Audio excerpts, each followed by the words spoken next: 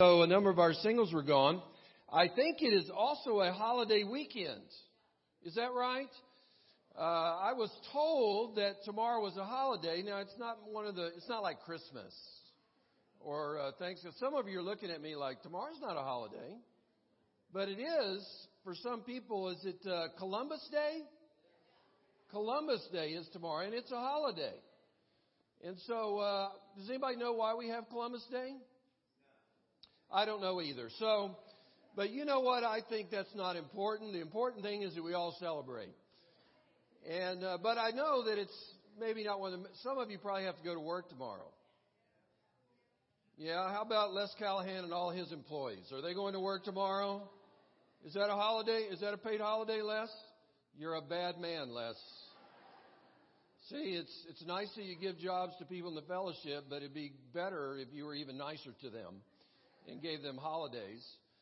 So how many of you do have tomorrow off?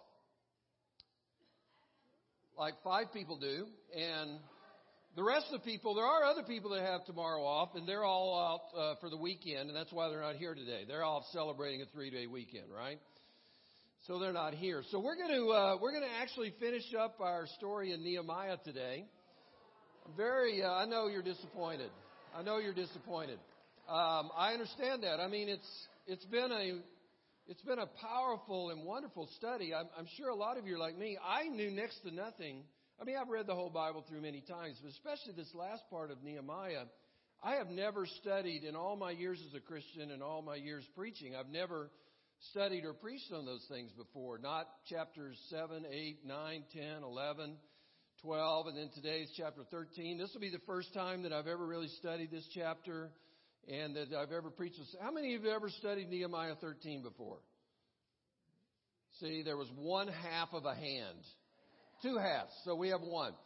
So whatever this lesson is, I know it's going to be fresh. I know it's going to be new. I know it's going to be different for you because we've never looked at it before, and it's always exciting when you read a lot of the same scriptures in the Bible that you've read many times that are still powerful and they still move you, and it's also exciting to get new stuff, right? So we're going to talk about decision making today. Have you figured out yet that making good decisions is important in life? Yes, hopefully you have. Have you ever made a decision and then later on you realize that was not a good decision? That was a bad decision. Yeah, I think we've all done that many, many times. You know, Mary Kay and I, a few years ago, actually I think she probably would not like to be involved in this. So let's just say I made this decision a few years ago to borrow money to invest in something that I thought was a sure thing. Now, that was a bad decision. And many people told me that was a bad decision. But I thought, have you ever been there? Maybe, not you guys, because you guys don't have any money. But people have money and think, wow, this is such a good investment and I'm going to ultimately make more money. And so it makes perfect sense in this situation to borrow money or to go into debt in order to make this investment. How do you think that turned out for me? Did not turn out well. The funny thing is, and maybe you're like that too, I've made decisions sometimes, and even when I'm making the decision, I know I'm making a bad decision, but I do it anyway. Have you ever been there? Hopefully you don't feel that about the person you married, but that's another story there. That's another story for another week. Yes, boo boo, hiss hiss. Can't believe you brought that up. But here's the thing. I'm hoping that I can help us today to make better decisions. Because the truth is, and I want to challenge you right up front here to take responsibility for the decisions that you make in your life. A lot of us, we believe and we act like there are so many things out of our control that whether we're happy or whether we're productive or whether we're successful or whether we're spiritual is really depending on, there's circumstances in our life that are determining that for us. And this is true. There are always things in our life that we don't necessarily control, that we wish we could change or we wish were better. But the truth is that if we make great decisions, We can be happy in our life, even in terrible circumstances. There's plenty of evidence for that. There's a lot of people that don't have any money that are very happy. There are a lot of people that have a lot of money that are very unhappy. Right? There's a lot of beautiful people who marry beautiful people who have bad marriages. Sometimes we read about them in the news, right? Good news is there are a lot of not so attractive people who marry not so attractive people who are very happy. And sometimes there's a not so attractive person that marries a person who's very attractive and they're happy. Who knew?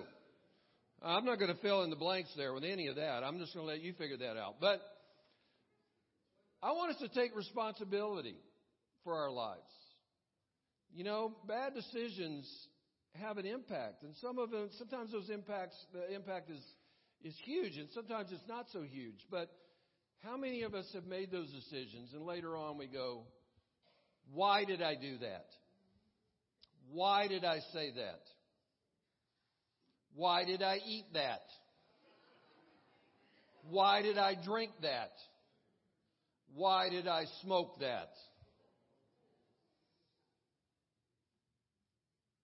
Take responsibility for your decisions. And God wants to help us to make great decisions, because those really can be such a blessing in our life and help us even through the most difficult circumstances. The truth is that most of the time, hopefully I'll give you some insight into yourself today, and I want us to, hope today will be a day where we can do some rugged self-examination. I don't know if you're in the mood for that, but it's hard sometimes to look. I want you to look at yourself today. Sometimes it's very easy to look at other people, but it's not so easy to look at ourselves. But the truth is, most of us make our decisions primarily about what we think will make us happy. Have you figured that out yet about yourself? Most of the time, the first place we go is, do I think this thing that I might do or whatever, do I think this is going to make me happy? We don't know. We're on a quest for happiness. And I think that's okay. We understand that. But frequently, we're not on a quest for truth. We're not on a quest for what's right. We're on a quest for happiness, and that gets us in trouble sometimes, right? Because we're doing what we think is happy, and it's really not getting us the result that we really want. Okay, let's go to Nehemiah chapter 13. I'm going to give you a little bit of background here, because what we're going to find out, it's been a great story so far in Nehemiah, the first 12 chapters, and it almost seems like the book should have ended in chapter 12, because after 140 years of Jerusalem being decimated and destroyed, and the temple and all that, and then Nehemiah gets this vision, and he works with the king of Persia, and he comes to Jerusalem, and he gives the people the vision to rebuild the walls of Jerusalem and to rebuild their lives, and they do that, and it's all wonderful. Even after 140 years, they catch this vision, and they rebuild the wall in 52 days, and then even more importantly, they rebuild their lives, and he presents them the Word of God, and they embrace the Word of God again, and they confess their sin, and they repent of sin, and they're starting to be blessed. Things are going wonderful. I mean, there's challenges along the way, but it's a great story, and it ends in the last sermon I preached in chapter 12. I don't know if you were here. You remember we talked about celebrating God in worship, and they have this big dedication. They have this big celebration, and everybody turns out, and they sing, and they praise God, and everybody's happy. And after 140 years, it's just wonderful. Why didn't the book end there? That's what you're going to ask yourself, and that's what I asked myself when I read chapter 13. But by the wisdom of God, I believe there was an important reason that it didn't end there. What happens that we're going to find out is that Nehemiah stays on in Jerusalem for 12 years. We're going to find that in what we read today. But then he's still actually working for the king of Persia, and the Persians are still ruling. And so the king of Persia says, hey, you got to come back home. And so he came back to Persia, and then he was gone for a while. We don't know how long he was gone for. But after some time, he came back to Jerusalem again, And what he found, and we don't know whether it was 6 months or 6 years. The Bible doesn't say how long the time frame was. What he found was, in spite of all the victory, that the people had made some bad decisions. They had gone back to living, in many ways, the same life they were living before Nehemiah showed up. Can you imagine that? Isn't that shocking? Isn't that terrible? Shouldn't we think less of these people? Maybe we should look at our own lives, right? Have you ever figured out how easy it is to make a great decision? A great decision spiritually, a great life decision, and then over time, sometimes without even realizing it, we start drifting back, we start sliding back. In the church when I was growing up, we called that backsliding. You ever heard that term, backsliding? Tom and Etta McCurry and I have heard it, and some of the rest of you. I don't even know what it means, but it just means you're going backwards. You're sliding backwards. And you wake up one day and you go, well, here we are right where we started. That's what happened. So this is kind of like the epilogue. But it's not a happy ending, necessarily. It could be, but it's not a happy moment. Let's read in Nehemiah 13. We're going to skip around a little bit. I just want to give you a little bit of the flavor of it. And I'll explain it as you go along and try to get something out of it. Nehemiah 13, verse 4. Before this, Eliashib, the priest, had been put in charge of the storerooms of the house of our God. That's the temple where they worship God. He was closely associated with Tobiah. Do you remember who Tobiah was? Tobiah was one of the enemies of God. If you know the whole story of Nehemiah, Tobiah had opposed Nehemiah and the Jewish people in their reclamation and restoration and repentance the whole way. But the priest was a friend of Tobias. He was closely associated with Tobiah, and he had provided Tobiah with a large room formerly used to store the grain offerings and the incense and the temple articles, and also the tithes of grain, new wine, and oil prescribed for the Levites, singers, and gatekeepers, as well as the contribution for the priest. So what he did was, the priest of God's people, the lead priest, took one of the rooms in the temple that was supposed to store all the stuff that was given and support the temple worship, moved it all out and moved Tobiah in. He was living in the temple. He wasn't even a Jew. He wasn't even one of God's people. Can you imagine? Now Nehemiah wants us to know in verse 6, while all this was going on, I was not in Jerusalem. You know, you ever been in a situation like that? You know, something really bad happens and it's associated with you or your work, and you're like quick to say, I had nothing to do with that. I don't know anything about that. I don't know how that happened. I wasn't there that day. I was been gone. Somebody else did that. Nehemiah says, I didn't know anything about that going on. For in the 32nd year of Artaxerxes, king of Babylon, I had returned to the king. And so, if you go back to the beginning, it says that he first came in the 20th year of King Xerxes. Now he goes back in the 32nd year. So, how did I get that he left? He came back after 12 years. Yeah, you're all confused. 32 minus 20. What does that equal, Marianne? 12. Is that insulting to you? Just a bit. You're a USC graduate. Okay. So, 12 years later, he goes back. But then it says, sometime later, I asked the king's permission and came back to Jerusalem. Here I learned about the evil thing Eliashib had done in providing Tobiah a room in the courts of the house of God. I was greatly displeased. Threw all of Tobiah's household goods out of the room. Who does that remind you of? Yeah, see, it reminds you of Jesus, doesn't it? John chapter 2, cleansing the temple, clearing the temple. It's an interesting thing about Nehemiah. You know, I'm sure he was a man just like us, and he had sin and such, but none of his sins or failures are ever recorded in the story.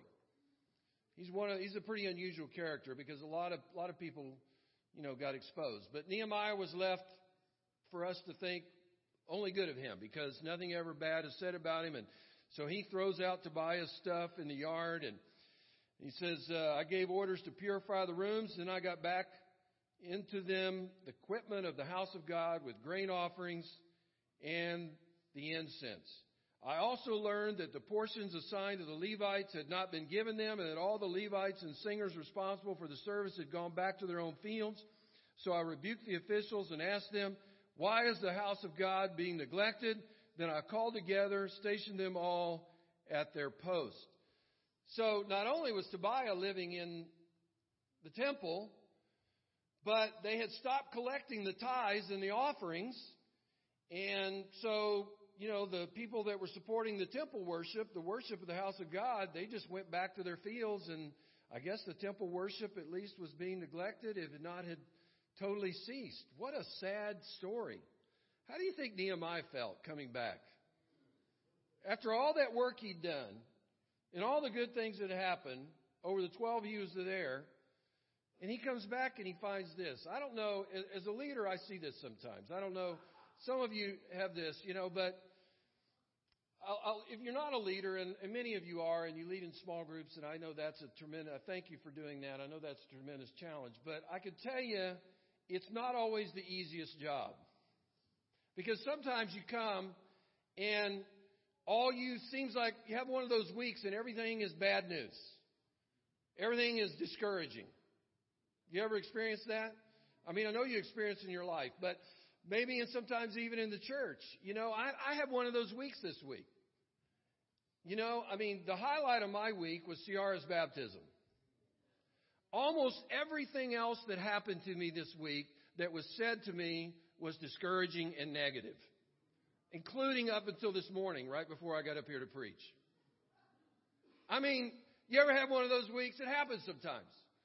Now, what I tend to do, this is a personal confession, this is where decisions can start to be made. When I have one of those weeks, I can decide I'm either going to feel sorry for myself. That's one option, right? I'm either going to let myself just get down and discouraged. I'm going to quit. I'm going to drop out. I'm going to get bitter and angry toward all of you because you're the problem. When I say my ministry is discouraging, you know who that is, right? That's all of you. You people are the problem. So I could get bitter. I could get angry. I have a choice to make, don't I? Nehemiah had a choice to make. You know what Nehemiah did? I love Nehemiah. He didn't lay down. He didn't quit. He didn't stop believing. He didn't stop caring. He says, you know what? We're going to fix this problem. He kicked Tobiah out. Told the people they needed to start giving their tithes again. Brought the money in. Let's see. The story goes on. You thought it couldn't get worse. Let me tell you how much worse it's going to get. Okay, verse 15. In those days I saw men in Judah treading wine presses on the Sabbath and bringing in grain and loading it on donkeys together with wine, grapes, and all other kinds of loads. And they were bringing all this in Jerusalem on the Sabbath. Therefore I warned them against selling fish on that day. Men from Tyre who lived in Jerusalem were bringing in fish and all kinds of merchandise and selling them in Jerusalem on the Sabbath to the people of Judah. I rebuked the nobles of Judah and said to them, what is this wicked thing you're doing, desecrating the Sabbath day? Didn't your forefathers do the same things? Now, so that our God brought all this calamity upon us and upon this city. Now you're stirring up more wrath against Israel by desecrating the Sabbath. If you were here in the story of Nehemiah, you know this has already happened once. Nehemiah has already fixed this problem once. And it may seem strange to us because we don't live under the old law and, we're not practicing Judaism anymore. But they had the Sabbath day, and the Sabbath day was important. It was one of the 10 Commandments to remember the Sabbath. It was supposed to be a day of rest. It was supposed to be a day, it's not commanded for us, but it'd be good for us to have a Sabbath rest sometime. It'd be good to take a day where you just stop and you don't do any work and you just focus and you think about God and you give glory to God and you praise God and you pray to God and you read your Bible, and it's just a God day. Just a whole day and it's about God. And so that's all they had. The Jews were commanded to do that. They were supposed to have a whole day about God, and they were supposed to respect the Sabbath. But you know what they started doing? Because there were people that wanted to make money, and there were people who wanted to buy things. They started buying and selling on the Sabbath. That problem had already been dealt with. Nehemiah goes away and comes back and there's the same thing going on. Nehemiah's upset. And then, sort of the coup de grace. Skip over to verse 23. Moreover, in those days, I saw men of Judah who had married women from Ashdod, Ammon, and Moab. Those were other places. Those were other cities and countries that were foreigners, not Jewish people. And the Jewish people were marrying outside their faith, which God had strictly commanded them not to do. It says in verse 24, half their children spoke the language of Ashdod or the language of one of the other peoples and did not know how to speak the language of Judah. That was a big deal. They said these children, they had these mixed marriages and these children were coming along. So evidently Nehemiah had been gone long enough for people to marry and have children who were old enough to talk. And these children didn't even speak Hebrew. And so, there's a big problem with that, particularly because the Bible was written in Hebrew. The Bible had not yet been translated into the Moabite, Ammonite, or Ashdod language. This is a big deal. Mixed marriages, marrying outside the faith. So it goes on to say, verse 26, was it not because of the marriages like these that Solomon, king of Israel, sinned? Among the many nations there was no king like him. He was loved by his God, and God made him king over Israel, but even he was led into sin by foreign women. Must we now hear that you two are doing all this terrible wickedness and are being unfaithful to our God by marrying foreign women? Wow, what a way to end the story of Nehemiah, huh? We go up, up, up, up, up, up, up for like 12 chapters. Nehemiah leaves and it goes right back to the way they are. I don't know if you remember this, but if you've been here before, I mentioned it. This history, Nehemiah's story, is the last recorded history of the Jewish people before the time of Jesus. Now, it's still 400 years before Jesus comes. But here we are in the last recorded history, the last chapter, and what do we find? God's people who had made some great decisions going back on those decisions and ending up back where they were. It may seem negative. It may seem challenging. It may seem disappointing. But I wonder if it's not God giving all of us a gracious reminder, a suitable warning that no matter who you are and how long you've been in the faith and how good you've done, that just because you were good once, and just because you were strong with God once, and just because you were committed to God once, and just because you were right with God once, doesn't mean that you'll always be right with God. And the story of the Bible in many ways is about God's people and individuals, even leaders in God's people who do great and then they fall because they start making poor decisions. And it leads them to a place that perhaps they never intended to be. We could start being like the people of this day. We don't live in the Judas, in as many thousand, almost 2,500 years ago, and the Jewish people, we're not Jews, and we're not living under the old covenant, but still, Tobiah, for instance, choosing the wrong relationships is a bad decision. I'm looking at you teens, and I'm looking at your parents.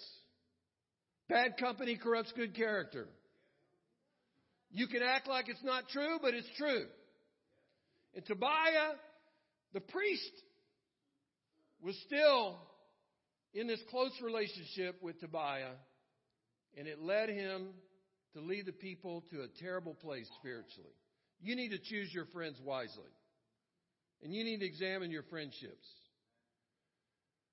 They weren't giving to the work of the Lord. They stopped giving their tithes. The Levites and the song leaders and the gatekeepers had to go back to the fields and go to work. I told Kevin Kawai he should be really excited about this because in the time of the Old Testament, the singers were paid. And I was, I didn't even want to mention that to him because I thought he might get the wrong idea. But, actually, I hope that, I don't know how you're doing in your giving, but I can tell you if you're not giving generously and sacrificially to the Lord is not pleased, and that's a bad decision. And you're going to suffer for that. I would actually love to, we wouldn't have to have pizza fundraisers and sell T-shirts if we had more money, because it's a great part of the worship what the singers do. I got no problem paying them. I just don't want to pay them instead of me. Did I say that out loud? Sometimes I need to work on my inner dialogue, and not making sure. You know what I'm talking about, Kevin. Sometimes you don't need to say everything you're thinking, right? You know what I'm talking about. These people were selling on the Sabbath. Why? Because this could happen to us. The principle. Look at the principle here. Their pursuit of money and their pursuit of their career or their pursuit of their schooling became more important to them than their relationship with God. Crowded out their relationship with God. Bad decision. And then pursuing romance outside the faith. It's always been God's plan and always God's understanding that a strong marriage is built by two people who have the same love for God and the same faith in Jesus. And so many times we think we're smarter than that, don't we? Oh, I can get away with that. Other people are weak. I'm strong. I can resist that. It's not a problem for me. So here's the story. Wow, we're almost done. We've got 5 minutes left in Nehemiah. Here's a lesson, though. I don't care if you're Ciara, who just got baptized on Wednesday night. She's 4 days in the faith. Or somebody like Tom McCurry, who we don't even want to try to think about how long he's been following Jesus. It doesn't matter where you are in that spectrum. Every day, every week, every month, every year, for the rest of your life, you're going to have to fight for your faith. Because there's something inside of you, there's a selfishness and a worldliness and a pride that's going to try to drag you right back to that place that you escaped from in the past. So I'm going to help you understand the problem and the solution in 5 minutes. Look over in Jeremiah. Go ahead and put it up on the screen because then you won't have to turn there. You can, of course. Jeremiah 17. Make decisions where you trust God to give you your best life. And here's why you need to look to God. Jeremiah 17, verse 9. Maybe it's underlined in your Bible. The heart is deceitful above all things and beyond cure. Who can understand it? Have you ever felt like, as you're going through life and making your decisions and even making bad decisions that you knew were bad decisions, and later on somebody asks you, why did you decide that? And even as an adult, you go, I don't know.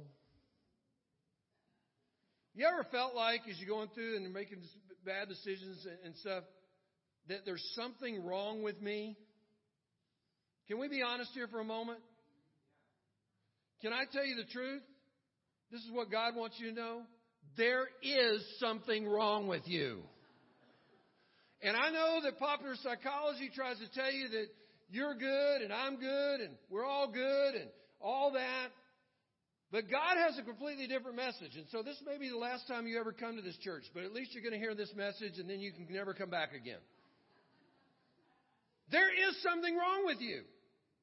You are not made and not equipped to be able to make your own decisions based on what your heart wants and what your mind wants. And if you do that, you're going to be messed up. Because this is true of me, and there's something wrong with, it turns out it's not just you there's something wrong with. There's something wrong with me. My heart. It says it's deceitful. Have you ever known somebody who was a really good liar? Do you realize that the best liar, if there is such a thing, or the worst liar, let's put it in the right context, that you know is the liar that's in your heart. And that's the liar that's telling you, even when you know this is not what God wants, and you know it's perhaps not best, but you want it, and you want it now, and you think it's best, and your own heart lies to you, right? And tells you all the reasons it's okay. Have you been there? Not going to matter just this once. I can always repent later. God is gracious. You know, what else? What are the other lies we tell each other? Tell ourselves, I'm stronger than this. This might be a problem for other people. It's not going to be a problem for me. I can always fix it later if it doesn't work out. Lies, lies, lies. And here's the really depressing thing, and here's why you need to be at church, and here's why you need to be a Christian. Not only is your heart deceitful, it is beyond cure. Now, I hope we find a cure for cancer. People that I love have died. People that I love right now are going through it. It's terrible. Almost everybody here has somebody that's in their family or somebody they know that is either suffering or has died from cancer. But here's the truth. At this point, there is no cure. There might be a cure one day. We need to pray for a cure. Alzheimer's. Terrible disease. More and more of us are being impacted by that. People we know, people we love, they have Alzheimer's. And there's no known cure. But there's a possibility, and we pray, and we hope. And there are many things that in the past, polio, whatever, name the diseases that, people used to die from stuff that's just normal. You just get a flu shot. People used to die from the flu. But here's the thing that God wants you to know. We found a cure for a lot of diseases. And we hope to find some cure for other diseases. But we are never on this earth, in this life, going to ever find a cure for your heart. And that's why we make bad decisions. Jeremiah 29. I got to give you some good news before we leave here. Everybody goes, yes, please give me some hope. Because I'm sinking fast over here. I'm like the Titanic. I'm taking on water. In just a matter of hours, I'm going to be sunk. It's interesting, Jeremiah, who incidentally preached at the very beginning of this time when, this 140 years earlier, when Babylon took over Jerusalem and destroyed it and all that. Jeremiah was preaching then. And he was trying to help the people then, but nobody was listening. And so one of the things he told them was, your heart is messed up, dudess. The sooner you figure that out, the better off you're going to be. But God's prophets, even when they were strong and even when they had a message of truth that was cut to the heart, they also gave us hope. And that's why it says in Jeremiah 29, verse 11, for I know the plans I have for you, declares the Lord, plans to prosper you and not to harm you, plans to give you hope and a future. Then you will call upon me and come and pray to me, and I will listen to you. You will seek me and find me when you seek me with all your heart. I will be found by you, declares the Lord. Here's the good news. Then and now, whatever's going on, no matter how bad it is, God still gives hope. God still has a plan. God still wants to bless you. You can be forgiven. You can be changed. You can be converted. You can get God's Spirit living in you. But you need to do, here's all, God says it's all still out there for you. You're still alive. It's not too late. Here's hope for you, but here's what you got to do. You got to seek God with all your heart. You can't half-step here. You can't just show up when you feel like it. You can't just be spiritual when it seems okay to you. You got to make decisions. You got to make daily decisions. Every day to seek God with all your heart. And if you do less than that, you have left yourself open to terrible consequences, perhaps even to go back to where the people of God did in the time of Nehemiah. I hope the study of Nehemiah has been helpful for you. I hope it's been a blessing for you. I hope we can all learn from the lessons that have been there. Let's pray together. God, thank you for this time in your word. Thank you for this great story of Nehemiah. We confess that many of us, especially the last part of the story of Nehemiah, we never really read it. We never really studied it. So powerful. Thank you that your words meet our needs wherever we are. Help us each to take a good hard look at ourselves. I include myself in that. To look at the decisions that we're making. To look at the path that we're on. To take responsibility for our life. And to make the kind of decisions that are going to result in blessing and not curses in our life. We pray in the name of Jesus. Amen. Have a great rest of the day. Newcomers reception is going to begin immediately over in the fellowship hall. If you're new to the church here, visiting with us today, please come on over. We'll feed you some food.